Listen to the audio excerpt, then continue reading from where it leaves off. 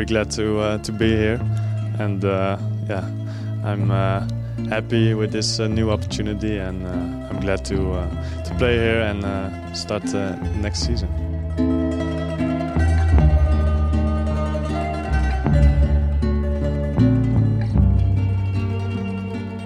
Goed, het is woensdag 25 maart. We zitten rond de klok van 2. En aan de lijn hangt niet mijn vaste companen Wesley Hak of Willem Haak. Nee, het is Moreno Rutten, oudspeler van Den Bosch onder andere, VVV.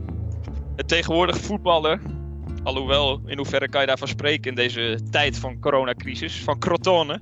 Moreno Rutten, goedemiddag. Goedemiddag Sander, goedemiddag. Ja, hoe is het? Wat je zegt kun je niet echt van voetbal noemen nu. Maar met mij gaat alles naar omstandigheden moet ik zeggen goed. Maar het zijn wel heftige tijden om het zo maar te zeggen. Ja, want hoe ziet jouw leven op dit moment eruit? Hoe ziet mijn leven eruit? Ik word wakker natuurlijk en ik sta op, maak een ontbijtje. Ik doe wat oefeningen thuis en ik kom eigenlijk verder mijn huis niet uit. Ik vermaak me tussen 4 muren en dat is vrij lastig, kan ik je melden. Ik kom alleen eigenlijk het huis uit om de nodige boodschappen te halen en dat is het. Ja, want iedereen kent de beelden van Noord-Italië. Die zijn inmiddels ook tot Nederland doorgedrongen. Jij woont in Calabrië. Voor de mensen die dat niet weten, dat is helemaal in het zuiden van Italië. Nou ja, Utrecht is bijna dichterbij vanaf Bergamo gezien dan Crotone. Ja, dat klopt. Hoe is daar de situatie? Kijk, omdat wij natuurlijk wel gewoon in hetzelfde land leven, gelden dezelfde regels vanuit de regering natuurlijk. Ik snap dat je de vergelijking maakt, inderdaad, die heb ik ook wel eens gemaakt van Nederland naar Milaan is zeg maar dichterbij dan van ons naar Milaan. Omdat vooral mijn familie die was natuurlijk ook bezorgd om mij en om mijn situatie. Dus toen zei ik ook van ja, jullie zitten eigenlijk dichter bij de haard dan wij. Alleen omdat wij wel met de maatregelen worden geconfronteerd vanuit de regering, leven wij eigenlijk wel nu hetzelfde. Wij zitten wel in die lockdown die jullie in Nederland nog niet hebben. En wat dat betreft, kijk, wij merken dus niet zozeer dat hier echt die controle heerst die in het noorden is. Maar wij merken natuurlijk wel gewoon dat we ons aan de maatregelen moeten houden. En kijk, we worden er niet zo streng op aangesproken als je die maatregelen niet nastreeft. Maar laatst was ik even richting de Hoofdstraat gelopen in het centrum om even naar de bank te gaan. En toen ik eigenlijk de straat inliep, toen stond daar politie en die wijst je meteen de weg weer naar huis. Dan mag je eigenlijk gelijk niet meer verder. Dus ze zijn er wel hier, alleen wel minder dan in het noorden. Ja, want de cijfers vanuit Noord-Italië zijn verschrikkelijk. Gelukkig valt het in Zuid-Italië relatief nog mee. Want ik had ook even de cijfers opgezocht van Calabrië, weliswaar die van gisteren. Maar dan spreken ze daar nog zeg maar, van minder dan 20 doden. Wat natuurlijk ook erg is, maar het is wel echt een stuk minder dan in Noord-Italië. Ja, klopt. Inderdaad, dat is waar. En ik snap dat iedereen zich zo bezighoudt met de cijfers. Ik zelf doe dat niet, omdat ik van mening ben dat de cijfers die we hebben niet betrouwbaar zijn. Althans, in Nederland vind ik dat. Ik zit natuurlijk nu thuis, dus ik volg eigenlijk elk praatprogramma, elk nieuwsjournaal uit Nederland volg ik. Dus ik krijg alles mee en daar heb ik natuurlijk ook mijn eigen mening over. Ja. Dus op basis daarvan is mijn mening dat de cijfers gewoon niet accuraat zijn. En hoe ze hier zijn in Italië, dat durf ik niet te zeggen, omdat ik niet nieuws uitgebreid volg. Maar wat ik wel weet is het gewoon lastig om de harde cijfers echt zo dusdanig betrouwbaar in te zien. Maar inderdaad dat het hier minder is dan in het noorden, dat zijn wel feiten, dat klopt. Ja, en er kwamen afgelopen maandag zelfs alweer berichten dat er clubs eraan dachten, ook Italiaanse clubs, om weer te gaan trainen. Gelukkig hebben ze dat toch niet gedaan. Hoe is dat als voetballer van Crotone? Appen ze jou ook elke keer van, wanneer gaan we weer? Nou ja, om eerlijk te zijn, sinds gisteren zitten we weer thuis. In die zin, ik zit al wat langer thuis, omdat de laatste groepstraining die ik heb gedaan, ben ik uitgestapt met een enkelblessure. Ik liep daar al wat langer mee rond en ik bleef ermee doorlopen. En nu dacht ik van nee, tot hier en niet verder, voordat het wel erger wordt. Dus toen was ik die laatste groepstraining eigenlijk gestopt. En toen kregen we een periode van 5 dagen onzekerheid en geen training en we zaten thuis. En toen toen hebben ze maandag, dat is dus niet afgelopen maandag, maar die maandag ervoor, hebben ze de planning gemaakt om in groepjes van 4 personen te gaan trainen. Dus elk uur trainen er 4 spelers. En dan die eerste maandag was ik wel aanwezig, omdat ze dachten van ga het maar even proberen met je enkel. Na een paar dagen rust misschien lukt het wel weer. Dus ik was gewoon op die training aanwezig met 3 andere spelers. En we moesten wat loopwerk doen. Alleen ik merkte al snel dat met mijn enkel nog steeds niet ging. Dus werd ik gelijk eigenlijk naar huis gestuurd. Omdat in principe ik kon daar niks. Want de doktoren en de fysio's die waren natuurlijk niet aanwezig. En die mochten me ook niet behandelen. We mogen gewoon geen contact hebben. Ook toen wij rondjes liepen moesten we echt op afstand van elkaar lopen. Wat natuurlijk heel vreemd is. Dat je dat niet gewend bent. En ik weet dus dat mijn team voor de rest heel de week heeft doorgetraind in die groepjes. En zelfs afgelopen maandag nog. En gisteren, dinsdag, is eigenlijk bekend geworden dat de trainingen eruit zijn gegaan. Ook door de wat strengere maatregelen die hier nu zijn gehanteerd. Hebben ze gezegd van nee, daar moeten we nu ook mee stoppen. Dus nu leven we weer in die onzekerheid die we eigenlijk voor die kleine groepjestraining hadden. Van dag tot dag leven we eigenlijk nu weer. Ja, want als ik het goed begrijp, dus er is wel getraind, maar op dit moment wordt er überhaupt niet meer getraind omdat het gewoon echt niet meer mag. En daarvoor was het nog af en toe een klein groepje voor de spelers die wel fit zijn. Ja, precies. Dat was inderdaad zo. En dan moest je wel zeg maar een soort van verklaring altijd bij je op zak hebben dat als je werd aangehouden, dat je een geldige reden had waarom je naar de training reed, zeg maar. Ja, vanwege een speciaal beroep. Ja, precies. Alleen nu, door die strengere maatregelen, wordt dat ook niet meer goedgekeurd waarschijnlijk door de overheid. Dus heeft de club dus gezegd van, oké, dan stoppen we hiermee voordat we onszelf in problemen brengen.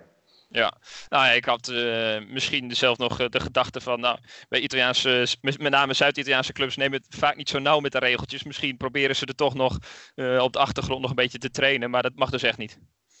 Nee, kennelijk doen ze het nu dus, luisteren ze wel. Kijk, vorige week dus nog niet, want volgens mij mocht het toen eigenlijk ook nog niet. Maar wij deden het toch. Natuurlijk snap ik die beslissing wel, omdat we staan tweede in de competitie en mocht de training of de competitie nog hervat worden. Ja, de club wil gewoon heel graag promoveren en daar doen ze alles op alles aan. En als je dan je team eigenlijk nog fit kan houden voor wat er gaat komen, dan heb je misschien een klein beetje voorsprong op de rest. Dus ik denk dat dat een beetje de achterliggende gedachte was. Maar nu de maatregelen dusdanig zijn opgevoerd, heeft de club ook wel rationeel besloten om daar ook een streep door te zetten natuurlijk. Ja, het is wel goed om een bruggetje even te maken naar het huidige seizoen. Alhoewel dat nu natuurlijk stil ligt. Maar ik denk dat toch de mensen het leuk vinden om het daar ook even over te hebben. Want jullie staan inderdaad tweede. Klopt het dat eigenlijk met name deze crisis voor jullie nog erger uitkomt eigenlijk? Het kan twee kanten op natuurlijk. Je weet niet wat ze gaan beslissen. Kijk, het kan in ons voordeel zijn als ze gaan beslissen van dit is de eindstand. Omdat wij eigenlijk pas de laatste speelronde op de tweede plaats zijn gekomen. Want eerst stond Frosinone daar. En die hebben de laatste speelronde die we hebben gespeeld, hebben zij punten laten liggen. En wij zijn hun voorbij. Dus voor ons kan het misschien gunstig uitpakken. En aan de andere kant kan je ook zeggen van, het is niet fijn dat de competitie nu stil wordt gelegd, omdat we in een goede flow zaten en een goede reeks. Daar doelde ik eigenlijk meer op. Het kan inderdaad dus twee kanten op. Dus daar heb je gelijk in.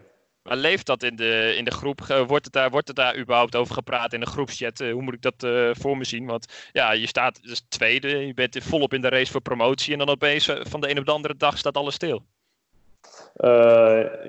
Wat ik meekrijg natuurlijk, dat is wel dat het leeft. Alleen, ik ben de taal gewoon niet machtig. Dus de meeste dingen gaan langs me heen. En nog veel wat ik niet begrijp zoek ik wel op Google Translate. Alleen als de mensen zoveel gaan sturen in zo'n app, dan valt het niet bij te houden, weet je wel. Nee. Dus in grote lijnen, ze vinden het vervelend. Alleen ik proef wel heel erg, wat ik zelf niet heb, omdat ik best wel er nuchter in sta als Nederlander. En proef ik heel erg dat ze hier zeg maar best wel bezorgd zijn. Omdat ze natuurlijk ook allemaal familie hebben die uit het noorden komen of daar woonachtig zijn. Zijn hun veel bezorgder om de situatie dan dat ik eigenlijk ben. Ja, eigenlijk is voetbal op dit moment helemaal niet belangrijk. Nee, precies. En wij hebben ook, dat proefde ik ook vanuit de spelersgroep, toen wij die laatste groepstraining hadden. Wij mochten dus eigenlijk van de overheid niet meer trainen door die lockdown die de dag erna werd ingesteld. Alleen de trainer wilde wel trainen.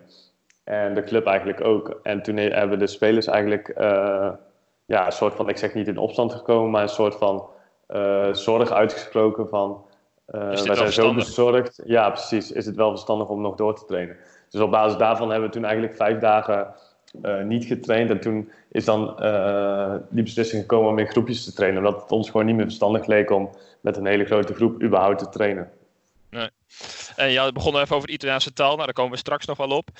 Vertel eens, hoe ben je eigenlijk als jongen uit Den Bosch in Crotone terechtgekomen? Dat is een goede vraag inderdaad. Ja, ik speelde natuurlijk bij VVV 4 seizoenen de laatste 4 jaar. En in principe goed gegaan, denk ik. En ik wilde altijd al een stap naar het buitenland maken. En via een zaakwaarnemer die goede contacten heeft in Italië, is eigenlijk een beetje het balletje gaan rollen. En heeft hij wat lijntjes uitgegooid binnen Italië. En Crotone was eigenlijk al snel degene die het meest concreet werd. Dus zo is dat eigenlijk simpelweg gegaan. En toen ben ik in de zomervakantie hier naartoe afgereisd om te kijken wat voor plek kom ik terecht. En dat soort dingen, een beetje de sfeer proeven. En gelijk de gesprekken aangaan met de clubleiding. En op basis daarvan heb ik die beslissing genomen. Wist je iets van de club? Nee, zeker niet. Ik wist alleen dat ze 2 jaar lang, en dat is ook al meer dan 2 jaar geleden, hebben ze 2 seizoenen Serie A gespeeld. En daarvoor was het gewoon eigenlijk een kleine club die steeds stapjes maakte en groeide, zeg maar. Maar eigenlijk een hele lange tijd gewoon in de Serie B of zelfs Serie C gespeeld. Dus ik weet wel dat het een groep met potentie was. En ze spraken ook heel erg naar mij uit dat ze zeg maar, de ambitie hebben om snel weer terug te keren naar de Serie A. En dat heb ik de afgelopen jaar ook wel gemerkt. Dat de ambitie hier heel erg speelt. Niet alleen binnen de club, maar ook gewoon in de stad. Ja, wat waren ze met je van plan? Wat zijn clubs met je van plan? Dat is altijd... ze gaan niet de speler zeggen van je gaat op de bank terechtkomen en je gaat niet spelen natuurlijk. Dus Het plan wat ze met mij hadden was gewoon dat ik basisspeler zou worden natuurlijk en het team zou versterken. Ja, en had je al snel zoiets, want als ik het goed heb, ben je 4 keer ingevallen dit seizoen. Had je al snel zoiets van, misschien gaat het hem niet helemaal worden wat ze in eerste instantie misschien hadden geschetst? Ja, dat had ik zeker. Eigenlijk na de voorbereiding. In de voorbereiding had ik nog wel een kans gekregen. In de zin van, onze selectie was nog niet rond. Dus ik kwam gewoon aan spelen toe. Alleen op den duur kwamen er steeds meer spelers bij. En toen merkte ik toch al wel snel dat ik steeds een plekje zakte in de pickorde. En uiteindelijk toen het seizoen eenmaal gestart was... heb ik eigenlijk geen kans meer gehad. En ook, we presteerden natuurlijk goed, dus de coach had ook geen reden tot wisselen. Maar er is echt wel een periode in de eerste seizoen zelf gekomen dat de concurrenten van mij het dusdanig minder deden. Of dat het team dusdanig minder draaide. Dat ik echt wel zoiets had van, nu kan die wel eens gaan wisselen, weet je wel. Of lijkt het me verstandig om iets te gaan wisselen. Maar zelfs toen heb ik geen kans gekregen. En daar baal ik ontzettend van natuurlijk. Maar goed, in die zin ben je wel, sta je eigenlijk machteloos. En het is gewoon een keuze van de trainer die je moet accepteren. Ja, en is het ook zo dat de trainer eigenlijk altijd voor Italianen kiest? Want dat zie je wel vaak bij Italiaanse clubs. En zeker Italiaanse trainers die ook nog eens geen Engels spreken. Dat ze voornamelijk voor eigen jongens kiezen. Speelt dat mee? Mijn onderbuikgevoel zegt van wel. Kijk, dat kan ik natuurlijk niet hard maken. En ik communiceer dat niet met hem. En hij spreekt zich ook niet uit. Wat je ook zegt, ik kan ook bijna niet communiceren met hem, omdat hij de taal niet machtig, of de Engelse taal niet machtig is en ik de Italiaanse taal niet. Dus dat is gewoon heel lastig. En ik merk inderdaad wel, de jongens die nu in het veld staan, zijn over het algemeen of Italiaanse spelers of spelers die al hele lange tijd in Italië voetballen. Ja. En over de Italiaanse taal, heb je dat nooit geleerd? Of kan je het niet leren? Of wilde je het niet leren?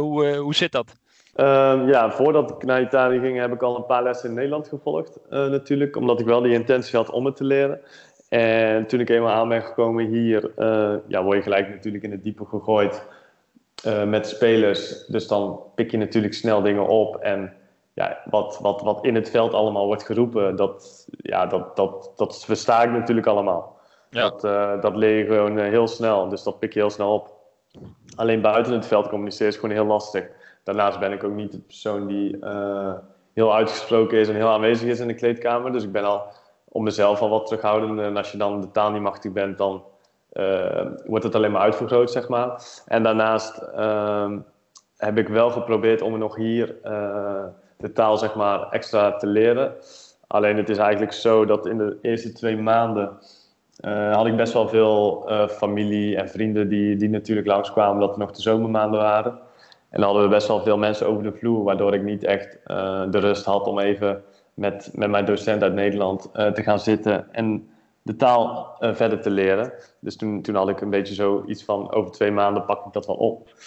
Alleen toen we 2 maanden verder waren, toen was ik dusdanig teleurgesteld in het feit dat ik sportief gezien gewoon niet aan bod kwam. Dat ik verderweg niet de motivatie had om ook die taal nog op te pakken. Ik had echt zoiets van, dit zo een beetje tegen mijn zere been aan. Ik heb de motivatie niet en ik ga het liefst in de winterstop verder kijken of dat ik ergens anders kan gaan spelen. Ja, want als ik je zo hoor, heb je eigenlijk min of meer al een beetje afscheid genomen en hoop je zo snel mogelijk weg te gaan. Ja, kijk, ik heb in de winter natuurlijk al gepoogd om weg te gaan. Alleen dat is op het laatste moment niet doorgegaan.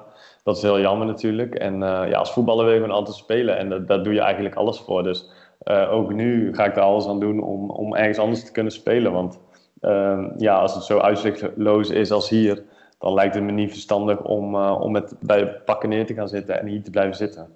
Nee, want Zuid-Italië is hartstikke mooi. Ook de regio Calabrië. Maar als je niet speelt is het een stuk minder mooi, kan ik me voorstellen. Nee, dat is gewoon zo. En zo zit ik ook in elkaar in het voetbalwereldje, zeg maar. Als ik niet kan voetballen, waar het ook is, in welke omgeving het ook is, dan ben ik niet gelukkig. Ik speel een spelletje om te voetballen. Ik ga ook niet, hoe zeg je dat? Ik ga ook niet met plezier naar een training. Ik doe het echt voor de wedstrijden, zeg maar. Kijk, ik weet, trainen hoort erbij. En natuurlijk vind ik trainen wel leuk, want ik hou nog wel van het spelletje voetbal. Alleen als ik heel de week moet trainen en ik weet dat ik zaterdag niet kan spelen, dan ga je toch iets anders in zo'n trainingsweek in. En naarmate je week na week niet speelt, dan wordt dat alleen maar meer en meer natuurlijk. Ja, wat hoop je? Wil je terug naar Nederland of hoop je op een ander land dan Italië? Wat hoop ik? Om heel eerlijk te zijn, wat mij het slimste lijkt als ik met mijn volle verstand nadenk, is het gewoon terug naar de basis. Dus dan zou je al snel bij Nederland uitkomen. Of bij een iets wat ander land wat dicht bij Nederland ligt, waar je ook de taal kan spreken of enigszins goed kan communiceren. Dat is nu denk ik het belangrijkste. Dat heb ik wel geleerd, dat echt het grootste struikelblok hier is geweest. Dus gaan we niet zeg maar 2 keer aan dezelfde steen stoten. Nee. Wat zijn op voetballend gebied de grootste verschillen met wat je gewend was? De grootste verschillen is eigenlijk toch wel de intensiteit. In die zin, vooral op trainingen wordt hier echt alles in het hoogste tempo gedaan. En dat zie je ook wel terug in de wedstrijden, waar je in de Eredivisie zeg maar nog de tijd en ruimte hebt om rustig de bal rond te spelen, rustig tot een opbouw te komen, rustig tot een aanval te komen en dan pas eigenlijk een beetje druk krijgt. Dat is hier vanaf moment 1, zeg maar. En vooral ook de speelwijze hoe wij willen spelen is echt zo dat wij echt vol pressie willen spelen. En we willen aan de bal heel dominant zijn. Dus alles wordt eigenlijk in de hoogste intensiteit gedaan. En ik had met name heel veel moeite met op trainingen. Ik ben gewoon gewend vanuit mijn opleiding, zeg maar, dat wij het heel tactisch zien. In de zin van als ik zeg maar qua tactiek positioneel goed sta opgesteld, dan kan ik een bal onderscheppen, bij wijze van. En wat ze hier juist doen is vol druk zetten om die bal te onderscheppen. Maar soms, als iemand vol druk zet en die is net te laat, dan word je uitgespeeld en dan hopen ze dat die andere hem afpakt. Maar dat ben ik totaal niet gewend. Dus ik ben vaak wel een persoon die dan liever tactitioneel goed opstelt dan vol druk te gaan zetten en dus helemaal wordt uitgespeeld, zeg maar. Mhm. En dat was best wel een grote aanpassing voor mij. Want heel vaak zag je ook in bepaalde positiespelletjes op de training dat ik soms gewoon probeerde de lijnen af te schermen en zo tactisch goed te staan dat ze sommige ballen niet konden pasen. Maar dat willen ze hier gewoon niet zien. Hier willen ze dat je vol druk op de bal zet. Ja, want jullie spelen, als ik het goed heb, met 3 man achterin. Is dat een beetje te vergelijken met de Atalanta-manier, of niet? Ja, dat denk ik wel. Ik moet het eerlijk bekennen. Ik kijk niet zoveel Italiaans voetbal. Dus als ik Atalanta zie spelen, is het voornamelijk in de Champions League. Maar dat is inderdaad wel te vergelijken. En wat ik ook heb gemerkt, zeg maar, in mijn positie, omdat we met 3 achterin spelen en dan 5 en 2, ben ik dan degene, zeg maar, die rechts speelt aan de buitenkant. En dat is een positie die heel aanvallend is. En dat op zich, die kwaliteiten heb ik wel. Alleen, ik ben ook iemand die kwaliteit heeft om vanuit de opbouw, zeg maar, een mannetje meer te creëren op het middenveld. Waardoor je dus als ploeg daar eigenlijk profijt van kan hebben dat een verdediger eigenlijk een extra man creëert op het middenveld. Alleen hier mag ik niet eens meedoen aan de opbouw. En dat is best wel een gemis voor mij als voetballer. Ja, want je bent dus eigenlijk een soort wingback als je wordt opgesteld. Ja, precies. En je mag niet... bij ons dan is de tactiek dat hij niet te vroeg in het spel mag komen. En ik ben wel iemand die graag in de opbouw betrokken wil zijn. En ik ben niet iemand die alleen maar aan de buitenkant moet afwachten tot ik die bal krijg en dan een actie moet maken en tot een aanval moet leiden. Ik ben meer een man of een speler die vanuit de combinatie denkt, snap je? Ja, en ook veel lopen als ik dat zo hoor. Ja, dat was in het begin wel ook wennen. Kijk, op den duur pas je je wel aan en kom je ook conditioneel, word je sterker, dat soort dingen. Maar in het begin was dat wel wennen, want je moet zeg maar terug uitschakelen. Dat je op de laatste lijn bent met de 3 centralen. Dus dan sta je echt met z'n 5 op lijn. En die lijn moet ook strikt rechts zijn van de trainer. Want daar trainen we wekelijks op die lijn. En als dat ook maar 1 centimeter bijna afwijkt, dan hoor je het wel. Maar wat met name is, als je dan een aanval hebt gehad, dan moet je helemaal terug naar die laatste lijn. Dat verwachten ze echt van je. Dus dat zijn heel veel meters die je moet overbruggen. Ik kan me voorstellen, ondanks dat het misschien niet altijd het leukste is, ook wel heel leerzaam. Want in Nederland zijn we toch vooral gewend om altijd maar 4-3-3 te spelen in de meeste gevallen. Ja, zeker. En daarom, ik krijg natuurlijk heel vaak de vraag omdat de sportief niet goed is uitgepakt van, heb je spijt of dat soort dingen. En dat is totaal niet het geval. Kijk, ik had voor de veilige weg kunnen kiezen en bij een andere Eredivisieclub kunnen tekenen afgelopen zomer. Maar wat ik nu dit jaar heb geleerd, dat is veel meer dan dat ik waarschijnlijk in Nederland had kunnen leren. Omdat in Nederland gewoon vertrouwd is in mijn comfortzone en geen nieuwe dingen meer waarschijnlijk. Natuurlijk leer je altijd wel van hoe meer wedstrijden je speelt, hoe meer je leert. Alleen, dit is een hele andere speelwijze, een hele andere cultuur. Dus als mens leer je hier ook enorm van. Dus wat dat betreft is het heel leerzaam geweest. En wat is een beetje het niveau van de Serie B? Valt het met iets te vergelijken? Wat ik zeg, de intensiteit is gewoon heel hoog. Dus dat is best wel een hoog niveau. Daarnaast, kwalitatief vind ik het ook wel redelijk. Als je het echt moet vergelijken met Nederland, dan kan je het zeg maar zo zeggen dat het een beetje vergelijkbaar is met de Eredivisie, maar zonder de topclubs. Dus zonder Ajax, PSV en Feyenoord. Want bijvoorbeeld als jij hier Utrecht in deze competitie zou zetten, dan spelen ze mee in de top 5, maar dan worden ze zeker niet makkelijk kampioen of zo, weet je wel. Crotone is beter dan VVV. Kijk, het is lastig om dat te zeggen als je nu bijvoorbeeld 1 wedstrijd tegen elkaar speelt, wie er dan wint. Maar ik denk als jij beide in dezelfde competitie zit, of als je VVV hier in de competitie zou zetten, dan denk ik dat wij met Crotone zeker hoger zouden eindigen, ja. En wie zijn de blikvangers van Crotone? Ik vind dat we zeker een hele goede keeper hebben. Kijk, ik heb natuurlijk vorig seizoen bij VVV met Oenestal gespeeld. En toen heb ik ook altijd gezegd, dit is ongelooflijk, zo'n keeper. Zo iemand heb ik nog nooit gezien. Wat hij op trainingen liet zien, dat is bizar. Maar we hebben nu een keeper die ik ook echt heel goed vind, maar ook vooral goed aan de bal. En Ja, hij heeft elke wedstrijd wel een redding wat gewoon punten oplevert. Dus sowieso onze keeper en onze aanvoerder vind ik echt een sterkhouder. De keeper is Cordas, hè? Ja, klopt. Dat is echt een sterkhouder. En daarnaast, ja, onze spits, die legt ze nogal makkelijk binnen. Dus Simi, die is ook wel heel belangrijk voor ons. En daarnaast hebben we best wel een stabiel middenveld met Benali, Barberis en Crociata. Dus dat is ook wel heel belangrijk, vind ik. En wie is jullie aanvoerder? Cordat, de keeper. Ah, oké. Want ik zat nog even verder door die selectie te spitten. Op zich gewoon wel hier en daar bekende namen. Uiteraard Maxi Lopez. Loopt hij er nog steeds rond? Ja, die klopt. Ja. Die loopt er nog steeds rond. En maar hoe is dat om hem in een kleedkamer te hebben?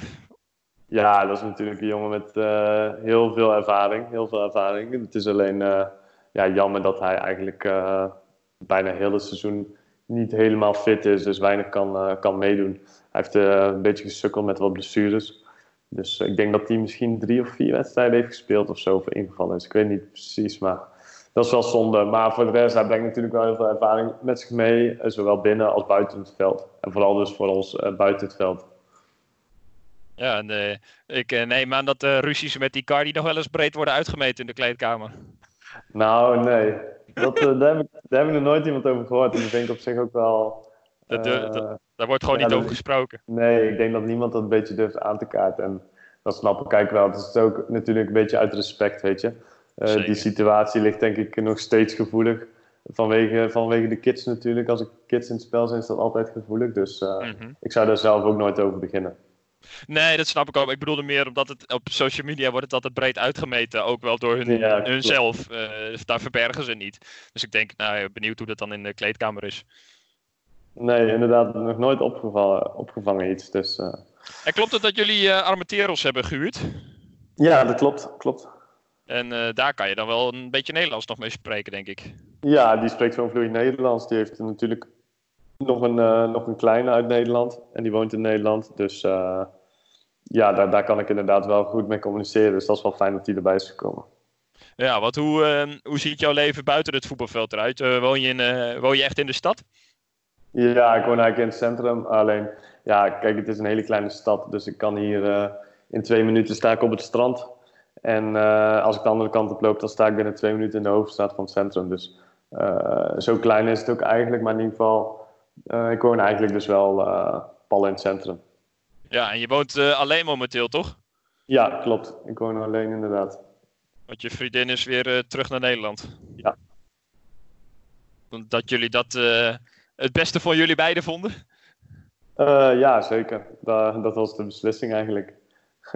Zodat zij de werk of de studie kon voortzetten. Ja, precies. Ze heeft nu weer een nieuwe baan, dus dan kan ze dat weer oppakken. En ik zeg maar ook met het oog van de toekomst dat ik het liefst elders wil in de zomer. Ja, ik kan me voorstellen, nu is het natuurlijk helemaal bizar, omdat iedereen geacht wordt thuis te blijven. Maar is het dan ook wel eens af en toe een eenzaam bestaan daar, in je eentje in een appartement in Crotone? Ja, natuurlijk. Kijk, door die lockdown is je bewegingsvrijheid dusdanig beperkt. Dat je echt op jezelf nog bent aangewezen en nog meer op deze 4 muren, zeg maar. En wat ik wel probeer is zoveel mogelijk contact te hebben met familie en vrienden in Nederland door middel van de FaceTime of bellen. En dat soort dingen, of via de PlayStation met een headset. Dus dat je toch nog in contact komt, want het is gewoon fijn als je tegen iemand kan lullen. Ja, dat kan ik me goed voorstellen. En heb je een trainingsschemaatje of zo meegekregen voor deze periode? Ja, we hebben wel wat, nu we zeg maar niet op het veld meer kunnen trainen, dan krijgen we altijd via de mail wat doorgestuurd met wat oefeningen die je in huis kan doen. Dus dat is het enige, maar het is ook niet zo dat wij even nu naar buiten mogen, zelfstandig mogen joggen. Dat mag natuurlijk ook niet. Nee, het enige als je gelukt hebt, als je een terras of iets hebt of een binnenplaatsje, dat je daar wellicht iets kan doen. Ja, klopt. Ja, ik kan op mijn balkon iets doen, maar dat zie ik ook niet zo zitten, eerlijk gezegd. Nee, hou dat ook wel snel op. Hey, nog even over die Serie B, want Benevento staat er ver voor. Staan knap bovenaan. Steken die er echt met kop en schouders bovenuit qua niveau? Ja, kijk, en als je naar de langlijst kijkt natuurlijk wel. Kijk, ik heb pas 1 keer tegen ze gespeeld, althans gezien spelen tegen ons. En toen vond ik wel dat het redelijk gelijkwaardig was. Alleen je ziet gewoon dat zij de meest constante ploeg zijn in de competitie. En bij ons zie je heel erg dat iedereen van iedereen kan winnen. En hun zijn de enigen die eigenlijk punten blijven halen. Dus dan steek je al snel boven de rest uit. En ja, de andere ploegen, dat verschilt allemaal niet zo heel veel van elkaar. Want je ziet ook heel vaak aan de uitslagen 1 of 2 doelpunten verschil. Zelden grote uitslagen. Maar ja, of ze echt kwalitatief zoveel beter zijn, durf ik niet te zeggen. Ik heb natuurlijk wel erover met Armenteros gesproken. En die zegt ook gewoon van... wij spelen ook gewoon puur echt op resultaat, zegt hij. Bijvoorbeeld als hij dat vergelijkt met ons. Wij spelen een beetje op... ja, wij hebben niet echt de Italiaanse speelstijl, vind ik. Wij willen echt voetballen. Wij willen druk zetten. We willen heel veel kansen creëren. Maar ook best wel met wat risico van achteruit in de opbouw. En hij zegt ook van dat risico namen wij bij Benevento echt niet, zei hij. Hij zegt daar werd het zo vanuit de organisatie gespeeld en met 0 risico van achteruit. Waardoor je dan ook nooit tegen de lamp aan loopt. En wij lopen soms nog wel eens daardoor tegen de lamp aan. Ja, eigenlijk een beetje Hollandse naïviteit bij Crotone. Ja, misschien wel een beetje. Ja, de trainer noemt het eerder een beetje Spaans. Een beetje Spaans voetbal, wilde hij het noemen. Dus ja, het is zijn visie, weet je. En als je met die visie kan promoveren, dan is dat zijn verdienste natuurlijk. En red je het niet, ja, dan neemt hij zichzelf natuurlijk ook kwalijk. Ja, want Armenteros die is van Benevento verhuurd dan aan jullie. En sowieso in de competitie veel mooie clubs. Chievo, Empoli, Perugia. Die Serie B herbergt wel het een en ander. Je komt ook met uitwedstrijden wel in mooie stadions terecht. Ja, zeker. We hebben wel wat mooie plekken gezien natuurlijk. En ja, dat zal alleen maar meer zo zijn als wij bijvoorbeeld promoveren. Want dan is het toch wel een iets kleinere club. Die gaat dan naar de Serie A en dan zal er toch weer een grote club naar beneden gaan, weet je wel. Ja. Dus wat dat betreft, de Serie B is altijd wel vol met wat grote clubs, dat klopt. En zou dat nog een reden kunnen zijn om te blijven? Stel, Crotone promoveert, om dat nog mee te maken? Of ben je er wel wat dat betreft een beetje klaar mee? Nee, dat is voor mij geen reden om te blijven. In die zin van, dat verkleint waarschijnlijk alleen maar nog meer mijn kansen. Dus dat zou misschien juist de reden zijn om sneller elders te gaan. Kijk, in die zin, ik snap wel waar je op doelt. Het is natuurlijk mooi om zo'n ervaring mee te maken in de Serie A. Dat je wel tegen de topclubs speelt en tegen de topspelers natuurlijk. Maar goed, als voetballer wil je gewoon voetballen en dat maakt je gelukkig. En op dit moment ben ik dat niet. Dus dan kies ik eerder voor mezelf dan voor dat aspect. Ja, is het dan ook zo als je niet speelt en eigenlijk niet echt een vast onderdeel bent van het team, dat het dan ook niet heel erg naar je wordt omgekeken bij de club? Ik weet niet precies wat voor type club het is, Crotone. Is dat een beetje een familieclub of is dat niet echt zo? Jawel, op zich, dat past wel een beetje in de Italiaanse cultuur, denk ik. Wij gaan best wel vaak dat we met heel de selectie een hapje gaan eten en zo. Daar zijn ze hier wel van. En dan vooral lang tafelen. Dat vinden ze hier heel belangrijk en vinden ze ook echt heel leuk. Maar ja, je merkt wel als je niet speelt, dan heb je wel altijd een andere plek in de ploeg. Dan voel je je altijd een beetje buitengesloten natuurlijk. Maar dat is in Nederland ook zo, weet je. En ik heb dat nooit echt ervaren, omdat ik alle jaren gewoon altijd heb gespeeld. Maar dat is in Nederland niet anders. En nu ervaar ik dat dan hier. Dat is dan even wennen voor mij. Maar goed, er zijn meer spelers die in hetzelfde schuitje zitten. Ja, en normaal gesproken ben je denk ik veel onderweg. Veel trainingskampen of valt dat tegen? Of mee, het is maar hoe je het bekijkt.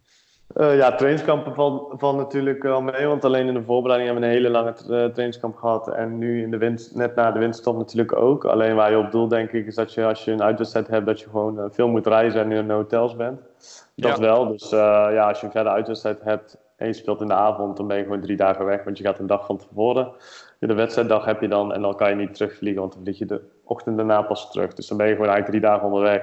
En dat is wel, dat is ook wel helemaal anders dan in Nederland. Want in Nederland stap je de bus en je rijdt er naartoe en je bent dezelfde avond ben je weer terug, weet je wel. Dus, ja, luxe eigenlijk. Ja, zeker. In Nederland mogen we echt in onze handen klappen eigenlijk wat we hebben. En daar ben ik stiekem ook wel een beetje achter gekomen natuurlijk. Ja. Heb je nog dingen meegemaakt waarvan je zegt, nou, dat is het afgelopen half jaar gebeurd. Dat zou in Nederland never nooit zijn gebeurd? Poeh. Dat is een goeie. Nee, ja, waar ik echt mijn ogen van uitkeek, of in ieder geval wat mij verbaasde, om het zo met eigen ogen te zien, was gewoon het temperamentvolle, zeg maar, rondom een wedstrijd. Vooral bij de medespelers op de bank en iedereen die aan de club verbonden is. Gewoon, ja, en om dan een voorbeeld te noemen, dat heel vaak, niet alleen bij ons, maar ook regelmatig bij de tegenstander, een speler rood krijgt die op de bank zit. Ja, dat zie ik in Nederland niet gebeuren. Nee. Dat zijn wel dingen die hier heel vaak voorkomen. En in Nederland heb ik ze volgens mij nog nooit gezien. Maar dat komt gewoon dat ze zo meelevend zijn en zo temperamentvol. Dat ja, bij elke beslissing van de scheidsrechter springt heel de bank op. En ja, het is geen seconde stil, laat ik het zo zeggen. En nou, misschien ook wel tijdens uitwedstrijden dat je bij sommige clubs echt merkt dat je heel erg wordt gehaat of niet? Ja, met alle respect, dan moet ik toch zeggen dat ze dan al snel de jongens uitpikken die een andere huidskleur hebben. En dat vind ik best wel kwalijk om van dichtbij mee te maken. Want ja, je weet in welke tijd we nu leven. Dat ik vind dat dat echt niet meer moet kunnen. Maar wat ze altijd in Nederland zeggen van Italië is nog veel erger. Ja, dat klopt als een bus. Ja, want waar heb je dat zoal meegemaakt? Ja, vooral in de wat clubs die wat dichter hierbij in de buurt liggen, omdat het dan toch wat gevoelig ligt, weet je wel. Dan bedoel ik op een Salerno, dus Salernitana en Cosenza dan wat de derby was. Ja, daar maak je dat soort dingen wel mee. En ja, dat hoorde ik ook gewoon, dat als je dan de catacombe inloopt, dat ze dan de jongens gewoon negatief bejegenen, zeg maar. Dus dat is best wel een kwalijke zaak. Kijk, ik heb heel erg respect voor die jongens bij ons dan, die daar gewoon positief mee omgaan. En we hebben er dan niet zoveel. Maar onze spits dan, die genoeg doelpunten scoort, dan vind ik toch wel respectvol hoe hij met die situaties omgaat. Ja, want hij komt uit Nigeria. Hoe wordt daarin binnen de selectie op gereageerd? Zeg maar op die racistische termen. Ja, daar hoor ik ze eigenlijk nooit zo over. Ik denk dat het een soort van acceptatie is of zo. Of een soort van wegwuiven. Want het is niet zo dat ze er echt over praten of commentaar op geven. En bij ons, ik merk ook wel bij ons, kijk, hij wordt gewoon op handen gedragen bij ons. En dat is wel, bij andere clubs is dat volgens mij niet zo. Want toen we bijvoorbeeld bij Salernitana speelden, en toen zaten zij wel in een slechte periode, daar niet van. Maar toen was er een jongen die maakte zeg maar de winnende tegen ons. En dat was een jongen met een andere huidskleur. En ja, die werd gewoon, hij maakte winnende en die werd gewoon uitgescholden en uitgefloten door zijn eigen publiek. Dus, ja, bizar. Dus dat is eigenlijk bizar voor woorden. En bij ons ben ik blij dat ze eigenlijk onze spits, zeg maar, Simi, gewoon op handen dragen. Ja, volledig terecht ook. Merk je daar nog een verschil tussen Zuid- en Noord-Italië? Ja, wat ik zeg, wat mij opviel was dus echt in het zuiden bij die twee clubs. Maar dat kan ook omdat er iets meer rivaliteit heerst tussen de twee clubs. Dus wat dat betreft kan ik daar de vinger niet op leggen of dat echt het verschil is tussen Noord en Zuid. Of dat het juist is door de rivaliteit, snap je? Ja. Dus ik denk misschien wel ietsjes meer misschien in het zuiden nog. Omdat het noorden is toch, ja, hier is iets wat andere cultuur en die lopen iets meer bij de tijd, zeg maar. Ik merk wel dat ze hier nog wel wat achterlopen. Ja. En we zijn bijna aan het einde gekomen. Wat ik me nog afvraag, hoe gaat het nu verder daar? Ja, dat is een goeie. Als ik dat antwoord klaar had, dan was ik ook uit die onzekerheid. Kijk, ik denk dat we nu moeten afwachten wat de competitie gaat doen. En op basis daarvan kan je als club natuurlijk een plan maken. En voor de rest, ik heb al geluiden gehoord vanuit de president Conte dat hij denkt aan een langdurige lockdown. En toen heb ik zelfs de datum 31 juli horen vallen. Dus ja, daar wil ik zelf nog niet aan denken, om eerlijk te zijn. Maar ja, ik ben er bang voor. Je houdt er wel rekening mee? Ik hou er zeker rekening mee. Maar als dat gebeurt, dan ga ik natuurlijk zelf wel actie ondernemen in betrekking met de club. Hoe verder en dergelijke. Want kijk, ik ben natuurlijk een Nederlander. Dus als ik eventueel weg mag van de club, dan kan ik ook gewoon het land uit. Kijk, die andere jongens uit mijn team, die Italiaans zijn, die kunnen dat natuurlijk niet. Want ja, die zijn gewoon Italiaanse burger, dus die moeten hier blijven. Maar als ik zeg van ik heb hier geen werk meer, dus ik wil terug naar Nederland, dan hebben ze het recht niet om mij hier gevangen te houden.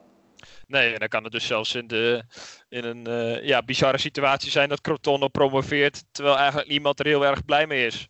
Of althans, gewoon administratief promotie. Ja, daar zou het uiteindelijk toe kunnen leiden, inderdaad. En kijk, natuurlijk heerst er dan geen euforisch gevoel en overwinningsgevoel. Maar ik denk wel, als ze dan volgend jaar tegen al die Serie A-clubs spelen, dan denk ik wel dat lampje gaat branden en dan alsnog dat gevoel wel naar boven komt. Ja, dan is dus met terugwerkende kracht die laatste speelronde super belangrijk geweest. Ja, dat is bizar. Als dat gaat gebeuren, dan denk je daar nog vaak aan terug. Moreno, super bedankt. Ik wens jou in ieder geval voor de komende tijd sterkte daar. Hou je hoofd omhoog, zou ik zeggen. Ja, ga ik zeker doen. Dankjewel. En ik vond het leuk om mee te werken. En ik zou zeggen nog een fijne dag, Sander. Jij ook. Thanks.